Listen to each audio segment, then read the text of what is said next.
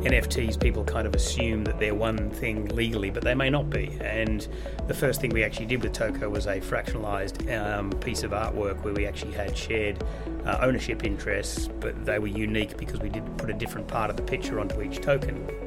Coming to you live from Hong Kong FinTech Week, this is the Crypto Savvy podcast from the Hashkey Group, bringing you the essentials. Everything you need to know about the world of crypto in one place, with our host, Walter Jennings. Today at Hong Kong FinTech Week, we are pleased to introduce a commemorative NFT that is available to all attendees coming to Hong Kong FinTech Week. We simply ask you to download the HashKey.me app and then come by the booth, and we will give you one of 5,000 commemorative NFTs. Now, how do you mint an NFT? How do you go from artwork to an NFT? There's a process, and we're using the commemorative NFT as an emblematic or an example of how tokenization will, in the future, power the economy. Joining me in the booth are Scott Thiel, who's returning for his second time on Crypto Savvy. Scott is the partner and head of the technology team at the global law firm DLA Piper. He's also the go-to person for the firm's information, cyber law, and blockchain practice in Asia. Also joining us in the booth is Jeffrey Choi. He's partner and head of consulting practice at digital asset strategy consulting firm BCW Group here in Hong Kong. Jeffrey is also the program director of Toko, a digital asset tokenization platform co-engineered by DLA Piper and BCW Group. Last but certainly not least, I'm delighted to have my colleague Ben Elbaz join this conversation. Ben is head of ecosystems at Hashkey Group. He leads the group's strategic partnerships, blockchain applications, and asset tokenization. Ben is also an advisor to the Hong Kong Monetary Authority and Bank for International Settlements project on tokenized financial products.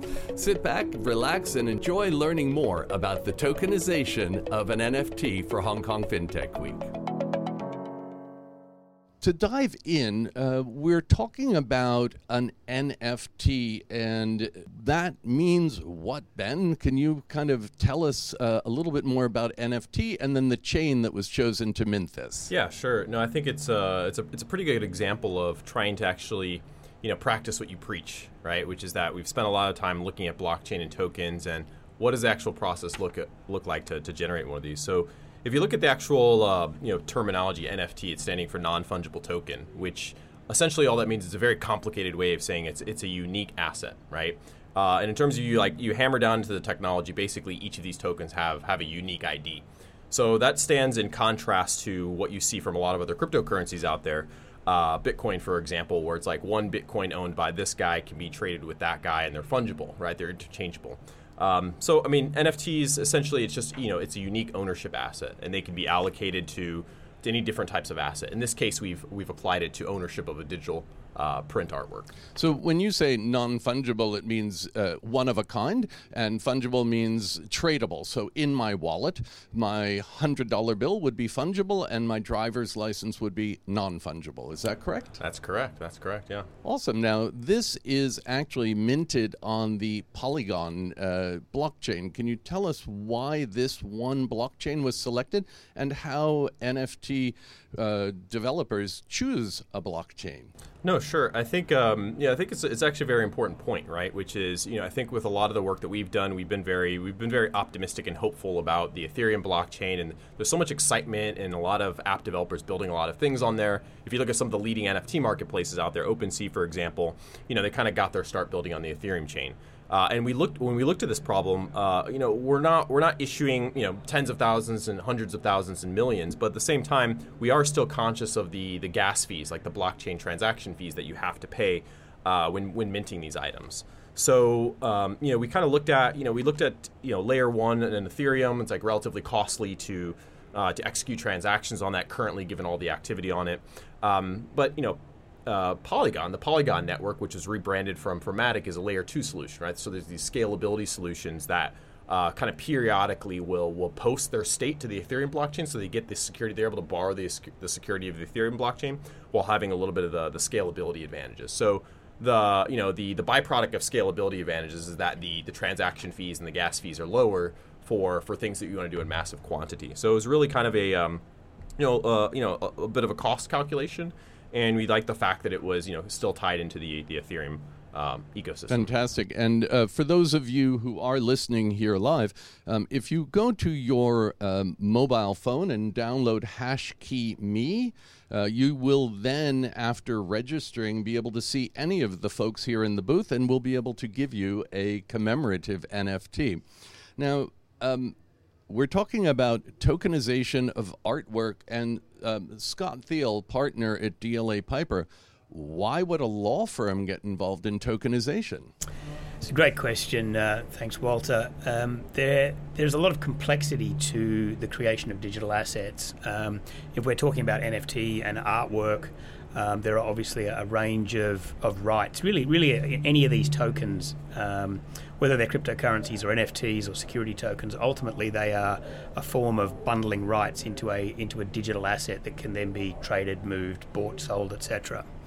And so when we look at something like an artwork, you've got, what are the rights? When I buy an NFT, what do I get with that? And I think one of the challenges and the risks in the current marketplace is that there are probably people spending large amounts of money on what will turn out to be a JPEG that's freely available on the internet, which, if you've spent $100,000 on it, may turn out not to be such a great investment once the hype sort of falls away.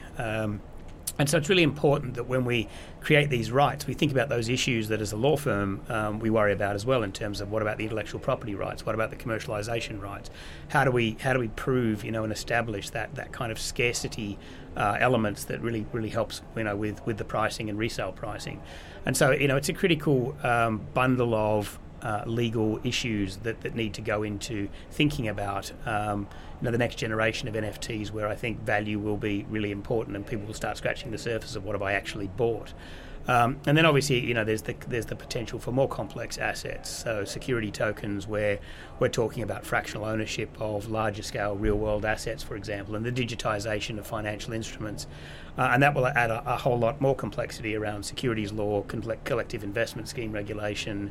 And so this is why, as a law firm, actually there's a really complex legal compliance challenge embedded in that future of finance. And for us, being able to not only do the legal piece as a global law firm, but be able to then sort of translate that into, well, how do we deploy these things and ensure those all of that compliance works at the tech layer. That's kind of why we built Toko. So even in an commemorative NFT, you're having to issue a smart contract, which then gets written onto the blockchain, and that smart contract contains all of the information about the provenance, about how many were published, about when it was published, the price it was published, and that's all easily discoverable on the blockchain. Is that correct? Yeah, I think that's absolutely correct, and I think actually that's potentially just the beginning of where we'll be able to take this as well. So, as you alluded to, if you went and bought a piece of artwork in the real world today, well, how do I know it's the original? How do I know where it's been? How do I know where it's stored? And that's a piece of art. We see this with all types of assets, and people spend huge amounts of money then doing discovery, building diligence activities, getting lawyers involved, and these are hugely expensive and inefficient processes. The way technology and the blockchain technology can be used is, as you said, for a digital piece of art, we can bake some of that information into the token and onto the blockchain. It's there, it's publicly available, it's immutable. So we've done artwork NFTs where we've done things like not only the legal contracts with the IP flows, where we hash those legal contracts and we build them into the token, but also, as you talk about, some of the provenance type stuff. So we've got one example of an artwork where we had a video file of the artist actually painting the artwork, and then we hashed the video file and we put the hash into the token. And so now you've got sort of a living, breathing data room. Well, there it is. Here's the guy creating it. Here's the flow of the IP and showing that the good title has been moving along with this digital asset. And when it comes to not only the first purchase, which is helpful to see all of that, but then when it comes to the secondary market, a would-be new buyer goes, oh, fantastic, look, I can see it's real, I can see where it's come from, I can see the IP rights flowing to me, I'm now confident what I'm buying is legitimate and has the necessary rights. So this is where the blockchain tech will not only create that assurance from a buyer's perspective, but will create kind of this permanent living and breathing data room that'll be hugely efficient. Well, now it makes it unnecessary for me to question if my $20 Andy Warhol is original. Jeffrey Choi, you're a partner with BCW Group, and while a lawyer is self-introductory, can you tell us a little bit about what BCW Group is? Sure, of course. BCW is a boutique fintech consulting advisory firm. We help Fortune 500 with their DLT and blockchain strategy. How do you actually take a quite nascent technology integrated with an existing technical stack? Whether you want to build a front-end application or technology on top of the back-end infrastructure. For the most part, a lot of our clients originally started a couple years ago with a private chain architecture. And over time, we found out that interoperability, public chains, that's the future. So how do you take an existing architecture in your organization, modernize it to incorporate blockchain, and then take that to the next step, incorporate it into a public chain, and having multiple ledgers working together to actually build real-world usable, worthwhile use cases, such as Toko.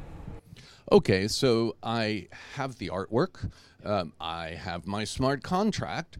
What happens next? And tell us about the process of tokenization. Of course, I think it's really important to take one quick step back and really think about NFTs as somewhat of a digital collectible. So you, in the real world asset, like a real estate or a piece of art, you have the asset itself. You digitize that, right? That's actually the easy part. What's not easy is what do you do with a digital certificate that represents ownership? What do you do with digital content that can be generated downstream from the digitization of a physical asset into a digital form? And then also, how do you actually distribute that information onto the blockchain? So we have to look at it at different layers. And working with Scott Teal and the team at DLA Piper, we've found out a multi-step process. First, feasibility study in terms of structuring. How do you actually structure this asset in a way where it's actually convertible from a physical to digital asset with the terms, conditions, IP rights, and assignments, etc., related to its legal structure? And at that point, we choose the technology. Now, are you doing high volume transactions where this is highly liquid, tradable in the secondary market? Is this a physical piece of real estate that probably trades once or twice and then you have to pay stamp duty once or twice every 5 years? All right, and then you choose the technology stack and standard on that. Next, we then work with a compliance process to actually take that to market. So soliciting properly, legally, with licensed and regulated partners, how do you actually go out and find investors? Then how do you take that to market? And then eventually secondary trade, as well as downstream asset servicing based on smart contract activities that are tied back to the actual token or series of tokens.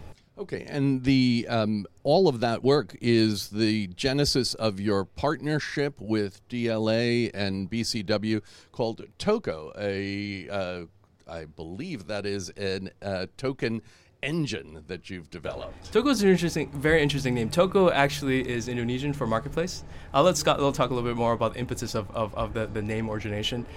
Toko itself was really derived from Scott Teal, DLA Piper's innovation and forward thinking about how to actually take this new technology and incorporate it into an ecosystem that really needed some type of automation for expanding into multiple new markets, like democratization of finance and other asset ownership capabilities. Now, I won't get into the retail side of this, but overall, I think it's been a very exciting journey to be working with Scott and the team over at DLA Piper. From a legal aspect, I've learned a lot about what's possible, not possible, various multiple jurisdictions.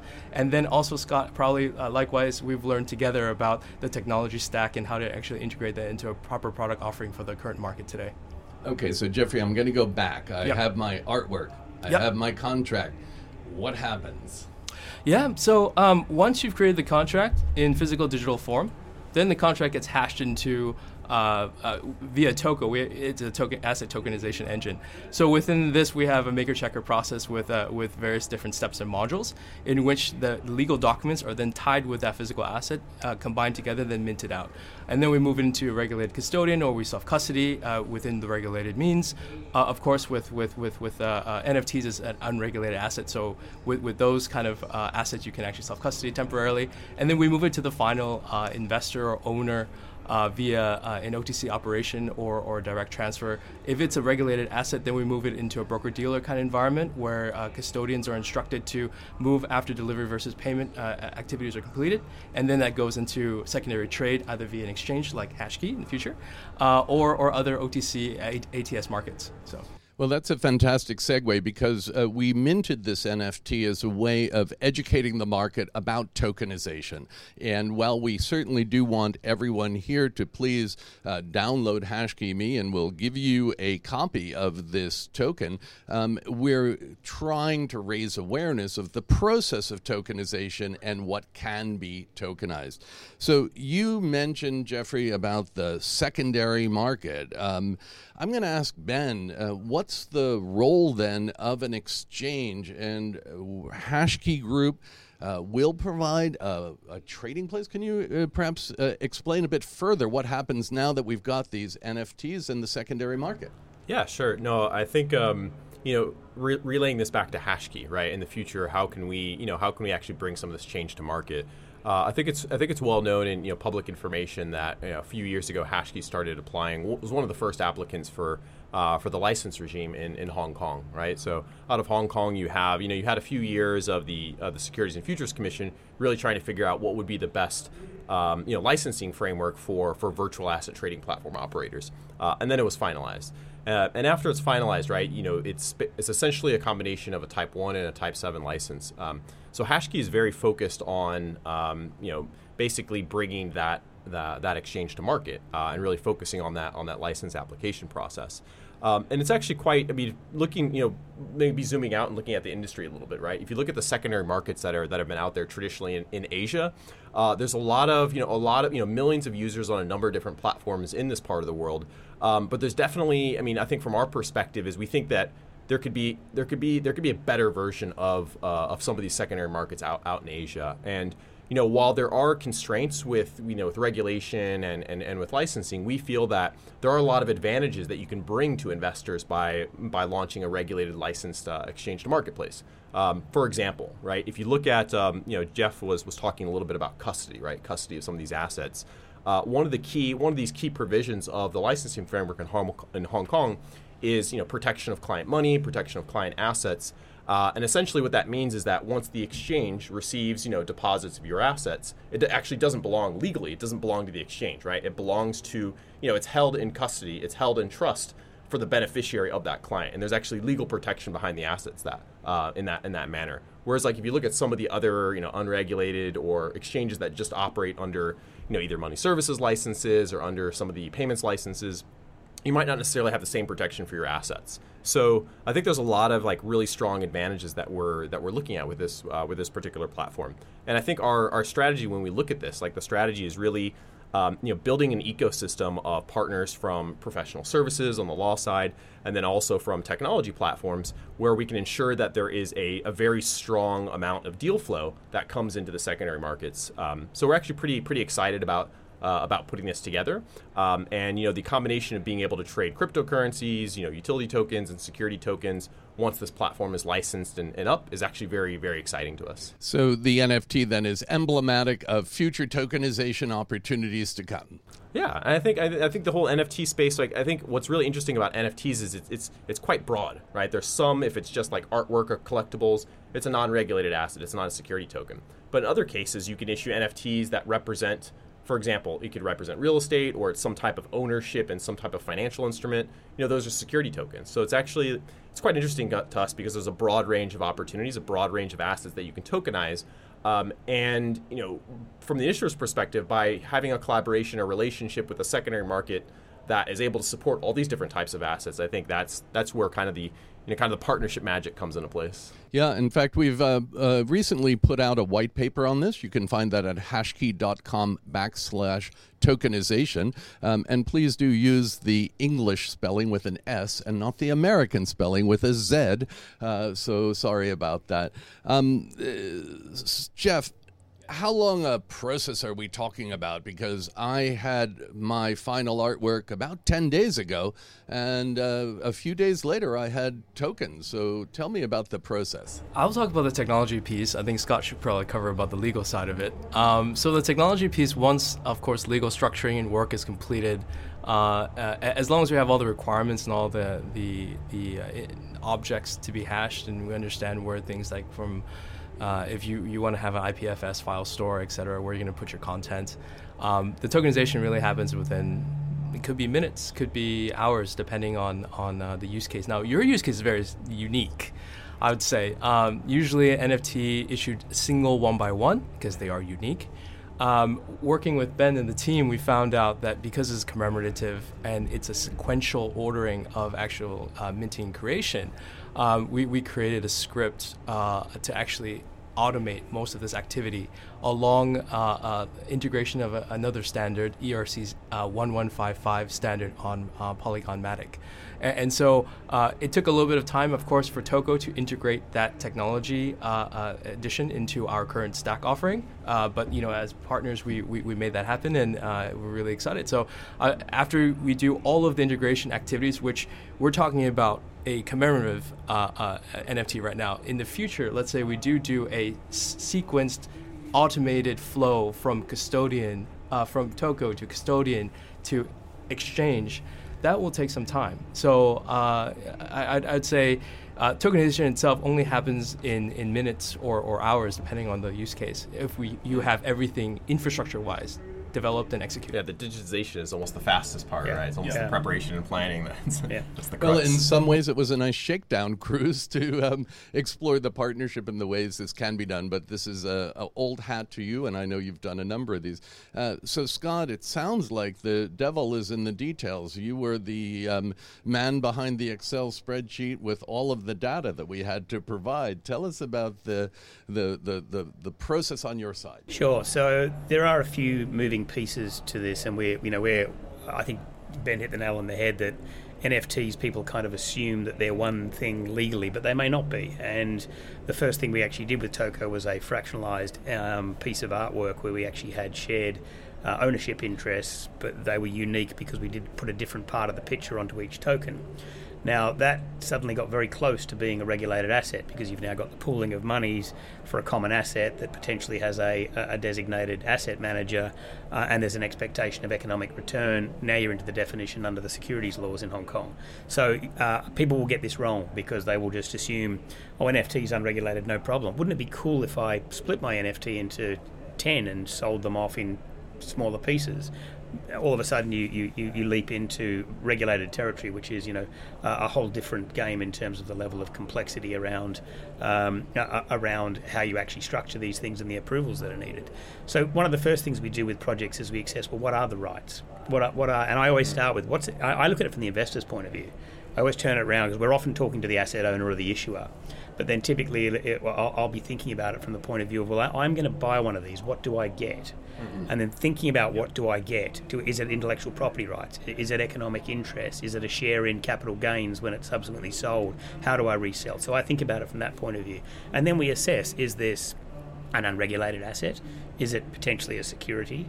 What does that mean in terms of routes to market? Because different jurisdictions have different laws and different levels of regulatory preparedness for dealing with these assets. Hong Kong is relatively progressive, but isn't the current market leader in this space. So we are doing some of these projects in other markets as a result, because there's a regulatory arbitrage game to be played to get projects away.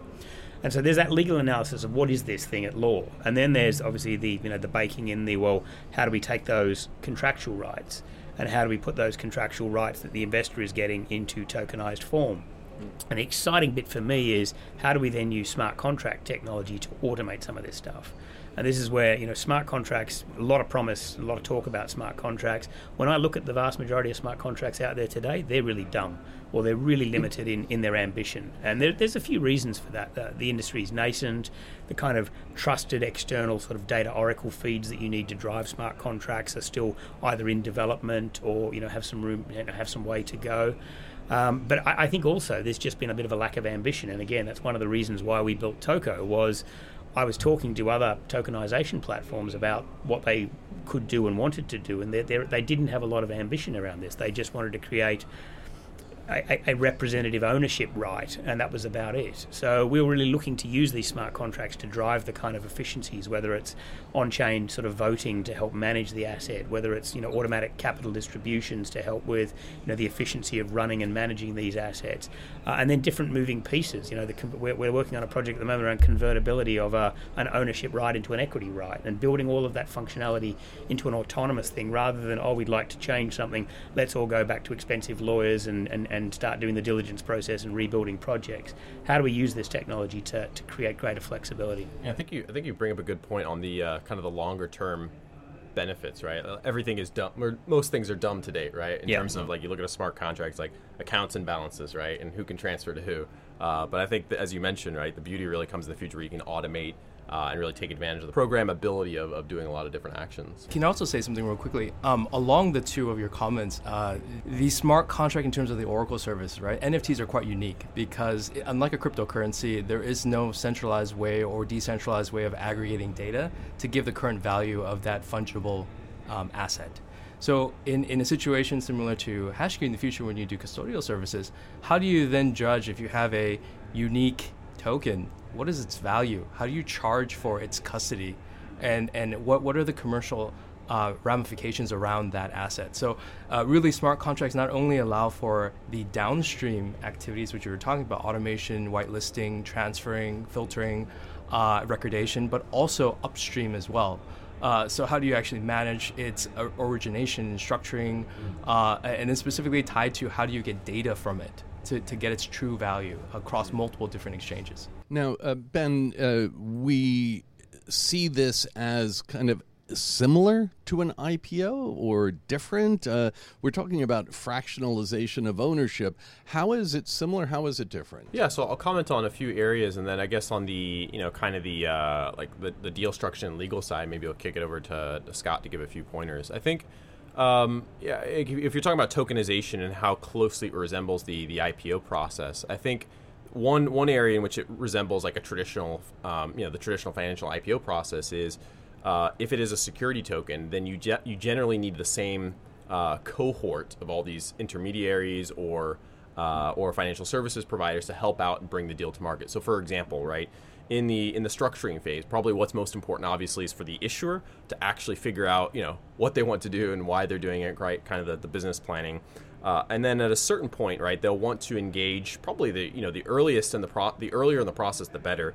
They would probably want to engage both a kind of a strategic advisor and obviously a law firm, a legal advisor, right? And the kind of the strategic advisor, the advisory part of it, really thinking about, okay, you're issuing a token, as Scott mentioned. What are the rights that token holders get, right? Is it just right to a future stream of income? Is it somehow tied into the utility of the underlying business? Or is it something more unique? And then from there, you have to figure out from that bundle of rights, how is it? Is it a regulated asset? Is it an unregulated asset? Right? And the security or the non-security aspect of it will also downstream inform other elements of the structuring process, right? Like which legal entity is going to issue it, who do you have to work with, what are the costs going to be? I mean, do you have to do quarterly, annual audits, all this different information. So that's kind of like the structuring and preparation phase. And then downstream from that, where it tends to be, I think, where it starts to diverge a little bit from the traditional IPO process is kind of the digitization, like setting up the cap table, and who are the actual holders of the token, and how do you issue it out, and receiving payments and then issuing it into wallets. It's different in that stage, right? Because in that stage, once someone subscribes, right, and an investor subscribes to a deal, you have to find a way how to issue tokens to that individual, right? Whereas in the traditional markets, maybe it goes through a custodian to a broker, and everything's paper-based, with some digital interfaces where you can see what's happening. But behind the scenes, maybe there's a share registrar that's holding that information. Whereas with tokenization and blockchain, right, a lot of that becomes streamlined and automated, right? That, as Jeff mentioned, kind of the DVP process, right, in terms of the investor paying and then actually receiving the delivery of the asset into a digital wallet. I'm not sure if Scott, you wanted to comment on anything on the... Yeah, I mean, I'm not a traditional cap markets lawyer, but I do have I've seen how our teams operate in that space, and it is an extraordinarily manual, paper-based, time-consuming and expensive task.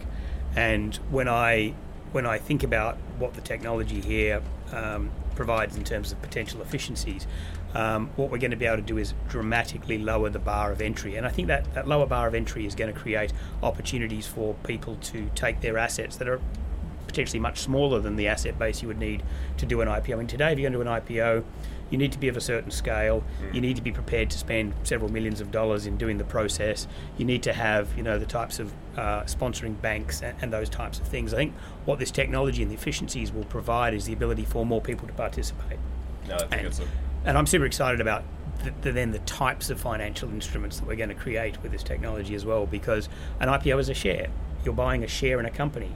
A company will be doing lots of things, so it's a very diffuse investment. I'm kind of investing in the company, which may have all sorts of divisions and things. Tokenization and security tokens will allow investors to be much more focused and to tokenize an asset. And I've got a piece of that thing, which is a much more directed. So I think there's going to be some very interesting developments and fundamentally a different marketplace to the IPO space. It kind of goes into project finance, structured finance area. So if I were a shipping company and I IPO'd, you'd be purchasing the entire company. But if I were a shipping company and tokenizing, I could tokenize a ship or a route or cargo. I mean, specifically an asset. I mean, we're already talking to one particular airline carrier about tokenizing an air route, for example. Fantastic. Well, look, we have quite a crowd outside looking on here at Hong Kong FinTech Week. Now, let's assume they're all small and medium enterprise owners, or they are asset owners. What are some of the things you need to think about as you begin to consider tokenization? What's some of the advice you give to the small to medium enterprises? Ben, I'll start with you. Yeah, sure. I think the first thing that you need to figure out is basically what pain points, what problems are you trying to solve, right? And I think from SMEs and issuers, right, there's generally several areas that they would look at, right? One would be access to capital is probably, generally speaking, one of the, first and foremost. The second would be, exit liquidity for existing shareholders, right? So I would look at those. I would look at those two, and then maybe as a third would be, customer engagement, right? And I'll touch on that in a little bit, right? So I think the first two are relatively straightforward, right? I think the potential advantages of tokenization is that by streamlining the whole process of investment subscription and then delivery of the assets, you potentially, reduce the cost to execute these transactions and reduce the cost to execute an offering, which potentially means that intermediaries can reduce their commissions charged, which will enable lower sized offerings and things like that, right? So the first, access to capital, and then exit liquidity. The third, I think, is also interesting from an issuer's perspective and this is what you see more in the class of tokens that are issued that are not securities, which is that if you're trying to incentivize usage of a platform, one way to do that is, you issue some type of token that gives someone some type of benefit, some early benefit or use in that ecosystem. So, for example, we've spoken in the past to issuers who come from the property management and hoteling businesses, where they look at, okay, well, I could issue a token that represents a pro rata ownership portion of the hotel. But what if I somehow combined this ownership right with some type of membership right? Whereas, if I'm a private investor, I'm a sophisticated investor, it's a luxury hotel, I could own a piece of the hotel, right? I could own shares of it. But what if I owned a piece of it and it brought some type of unique VIP membership right? So there's kind of these utility aspects of it, customer engagement, which are quite fascinating from my point of view. And Jeffrey, you're continuing to advance the technology. What are some of the areas that what are some of the benefits that Toko brings to the end users? Of course. So Toko itself is quite was built with many considerations in mind. First and foremost, institutional usage of the platform. We are both B2B and technically in the future B2C. And who are our C? Who are our clients? Clients of DLA Piper. Asset owners and people who would like to, or companies that would like to tokenize specific assets, businesses, projects, routes of a specific airline, etc. With that in mind, our user journeys are actually quite dynamic, and we've actually created multiple different products ready for market for different phases of people who are ready for tokenization. Whether you're an SME, whether you're a corporate with a large book, or you're a financial institution, or an individual high net worth individual who has multiple different assets worth thinking about, or if you just want to do NFTs with art. So the idea here is each flow has a different journey, and each journey has different features. Some of those features are related to our hybrid public-private infrastructure, where we have a private blockchain that manages all of the compliance rules, whether it be based on jurisdiction, based on legal compliances, based on various different security checks that we need to do in order to move a token through its token creation lifecycle and future distribution. The next thing is really specifically about the asset class. So within Toko itself, there's many different templates or data templates that we've created, different flows, whether you're focusing specifically on real estate, you're doing art, an ESG type project, or IP rights, digital content rights, etc. It can be very highly customized to the specific asset class that you as an SME or as a corporate want to bring to market in terms of tokenization. The last recommendation I would say is don't think about the technology. At this point, start small, figure out what you want to do. And Scott says this to me all the time. You have a bad project, you tokenize it, makes it a better project. It still has to be a good project, first and foremost. The fundamentals of the deal and the offerings that you make, either a private placement or actual, professional offering to the market, like an IPO with prospectus processes, all done. That needs to be well thought out, well crafted, considered. That's why you need the legal support and the advisory from the syndicates, etc. But what I would say is don't get stuck on figuring out blockchain. Because blockchain is not cryptocurrency. Cryptocurrency is not blockchain, right? They're two very specific, different things that support each other and allow each other to function. So I'd say don't worry about the technology. Worry about your project. Let the professionals figure out how to actually make your project go live properly. Yeah, the underlying is still the underlying, right? Yeah. Fantastic. Well, I want to wrap up and, Scott, ask you, what's the first advice you give a client who's approaching you about potential tokenization? The first advice, I think to Jeff's point, really, it's that tokenization is a way of making a good project great, but it's not going to, create some financing options for you for a defective project. So we do fundamentally look at asking the question. Could you raise money in the ordinary way? Actually, it is a really tough question, because people come and talk to us about, well, we'd love to do tokenization. I'm like, great. Could you go to the bank and get this financed this afternoon? And if they say yes, we're typically talking to the people we want to be talking to. They don't want to go and do traditional bank debt, but they could, actually. So that's quite a challenging conversation to have with a lot of the people who do approach us, because this shouldn't be the way. And we saw questionable ICO activity in 2017 and projects that raised a lot of money without sufficient sort of disclosures and without a lot of credibility and without having delivered on a lot of the promises they made. And I think it's really important for us in the ecosystem that we don't get caught up doing the wrong types of deals to kind of create the negative bad press. We've seen it with crypto. We saw it with ICOs.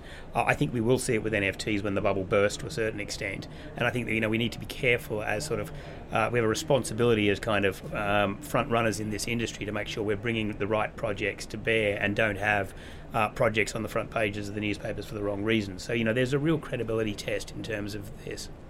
The other thing I always ask clients about is their ambition. Why tokenize? What do they see? And it's interesting to me. When we were building Toko, I spent a lot of time building up the why you should tokenize. Deck. These are the advantages. These are the reasons for doing it. I only use that for my partners in the law firm. Most people who come to me, clients, asset owners, they get it. They see that this is the future. So I don't use that deck very often, except typically with my law partners who are perhaps clinging on to, but I do it this way and I always have, and can't we just keep it that way? So I'm not seeing I'm seeing large parts of the market actually fully appreciating that this is where we're heading, and the advantages will come with it. Well, we have certainly appreciated minting the commemorative NFT for Hong Kong FinTech Week 2021. We encourage all of our listeners, please check out hashkey.com/tokenization to learn more about the project. And if you're here on the floor, download HashKey Me and we'll see one of our staff members and we'll give you a copy of our commemorative token. It's the first of many projects we hope to do together, as we've announced an MOU today between HashKey Group and Toko, which is the partnership of BCW and DLA Piper. So we're thrilled to have the first of many projects underway, and we thank you for your time today on Crypto Savvy. We hope you found that of interest. It's an example of how tokenization will work, whether you're looking at a single piece of art, a 5,000 copy commemorative giveaway for Hong Kong FinTech Week, or an asset, whether it's a ship or building or a company. Thank you, and if you are listening to this podcast, make sure to give us a 5-star review on Apple Podcasts. Subscribe wherever you get your podcasts. Thank you for joining Crypto Savvy, live from Hong Kong FinTech Week. I am your host, Walter Jennings, thanking you very much for your time. Thank you for listening to Crypto Savvy, the podcast that delivers the essentials, brought to you by HashKey Group.